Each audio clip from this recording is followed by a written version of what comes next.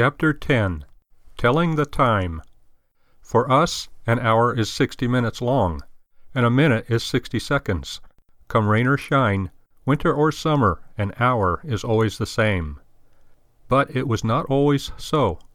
The Romans, for example, had the most advanced culture of their time, but for them the length of the hour varied throughout the year.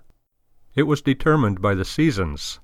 Daylight was always divided into 12 hours, but since the days are shorter in winter, each of the 12 hours was shorter in winter.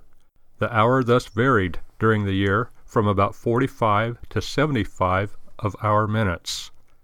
All this seems strange to us, but it had its logic.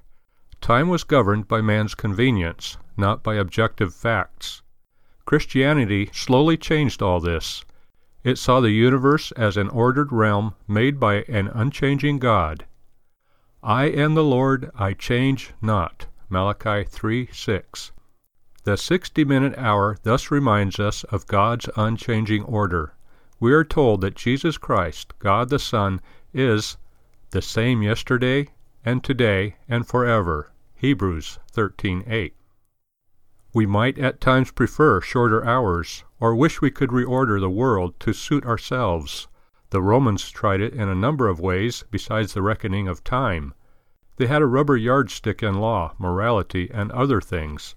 This is one reason why the Romans are gone, and we are here.